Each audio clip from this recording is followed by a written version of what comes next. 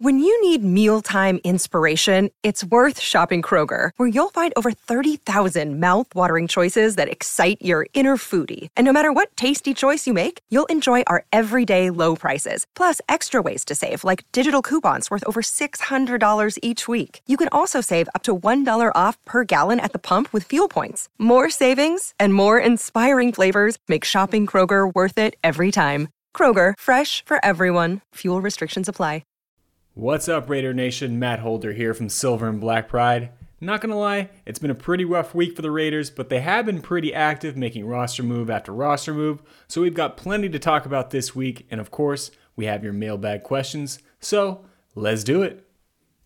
Alright, so I'll start with linebacker Divine Deablo, who was placed on injured reserve with a forearm injury.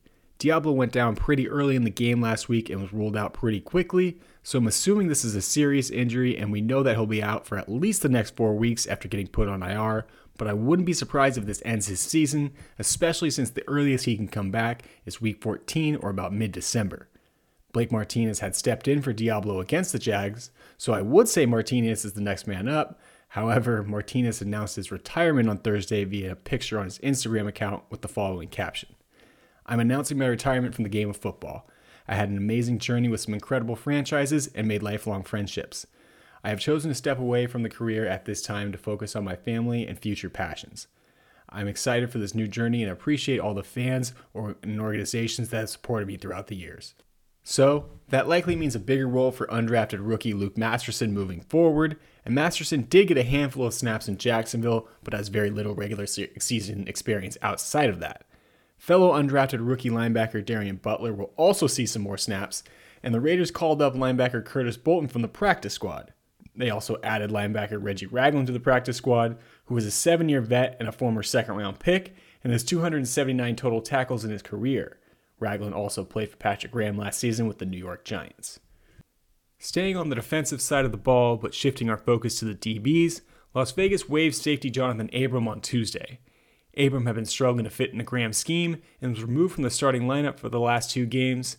And according to Adam Hill of the Las Vegas Review-Journal, the former first-round pick hadn't been his normal high-spirited self in the locker room recently and seemed unhappy, so it sounds like this was a split that was best for both parties.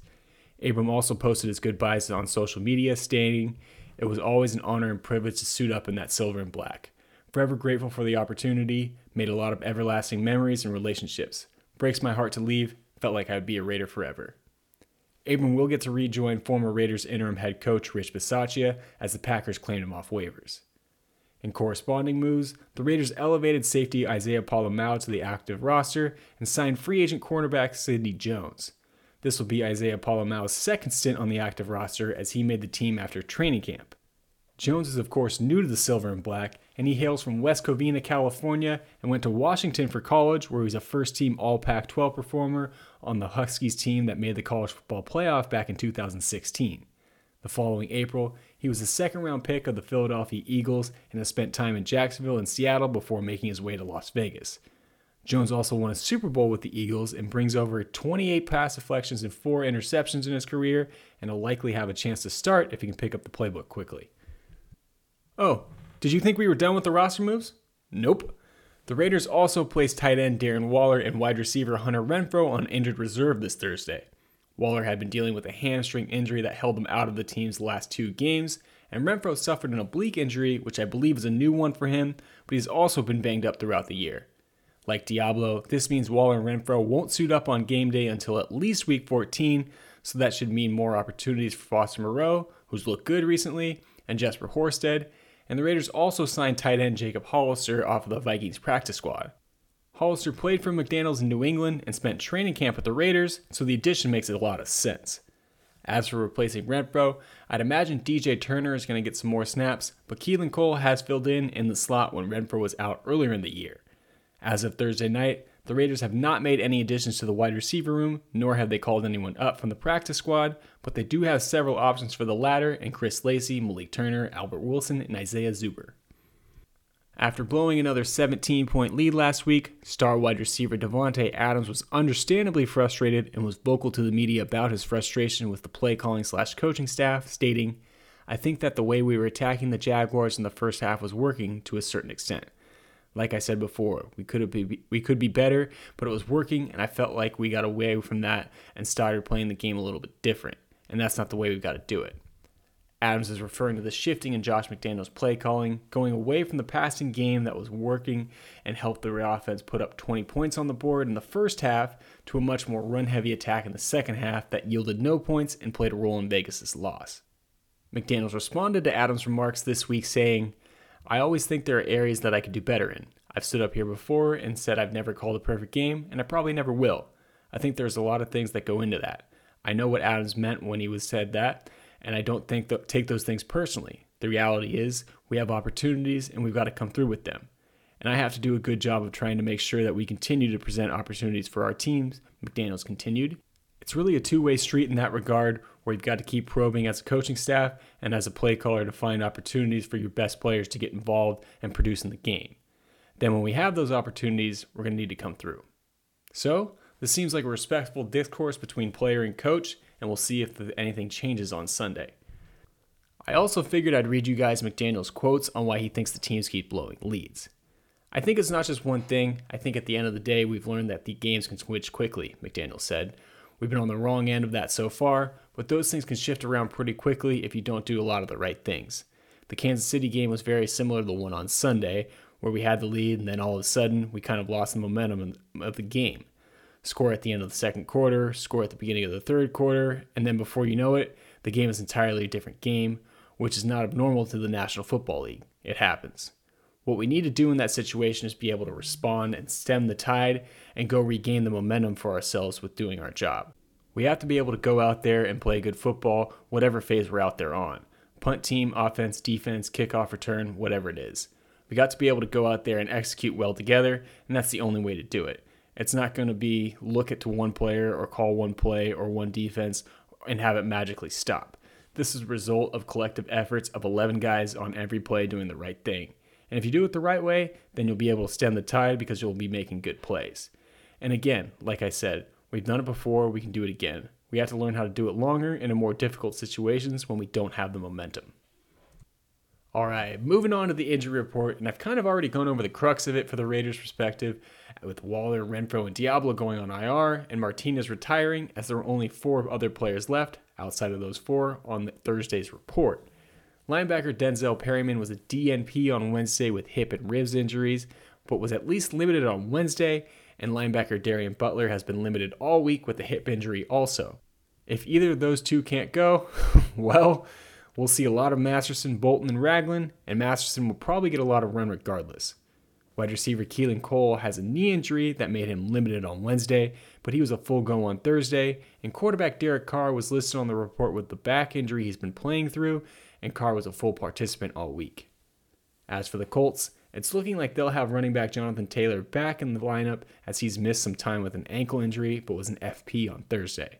However, I don't think we can say the same for star linebacker Shaquille Leonard, formerly known as Darius Leonard, as he's been on a pitch count all year with a back injury and he didn't practice on Thursday, and Indy added an ankle injury to his injury designation.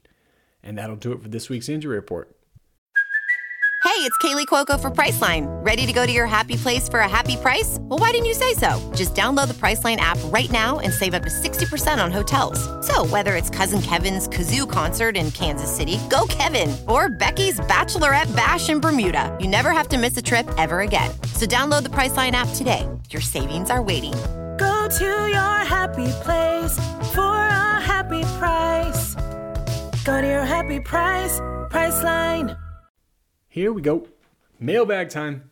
As your weekly reminder to have your questions answered on a future show, either tweet them at me, AdamHolder95, or email them to sbpquestions1@gmail.com, AdamHolder95, or sbpquestions1@gmail.com. First question, who's the starting QB last year? P.S. This franchise makes me sad. Me too, my guy. Me too. So, who's going to be the starting quarterback next year? Honestly, I think it's going to be Derek Carr. I know it's probably going to disappoint a lot of people, especially if they're going to be picking in the top 5 next year. But I do think this coaching staff really does believe in Derek Carr. I think part of the reason why McDaniels took this job, as he's turned down others' opportunities and didn't even interview other places, was partially because of Derek Carr. And part of it too, I think I don't think you go out and make the big splash trade and give up everything they did for Derek Carr's best friend and then cut him a year later.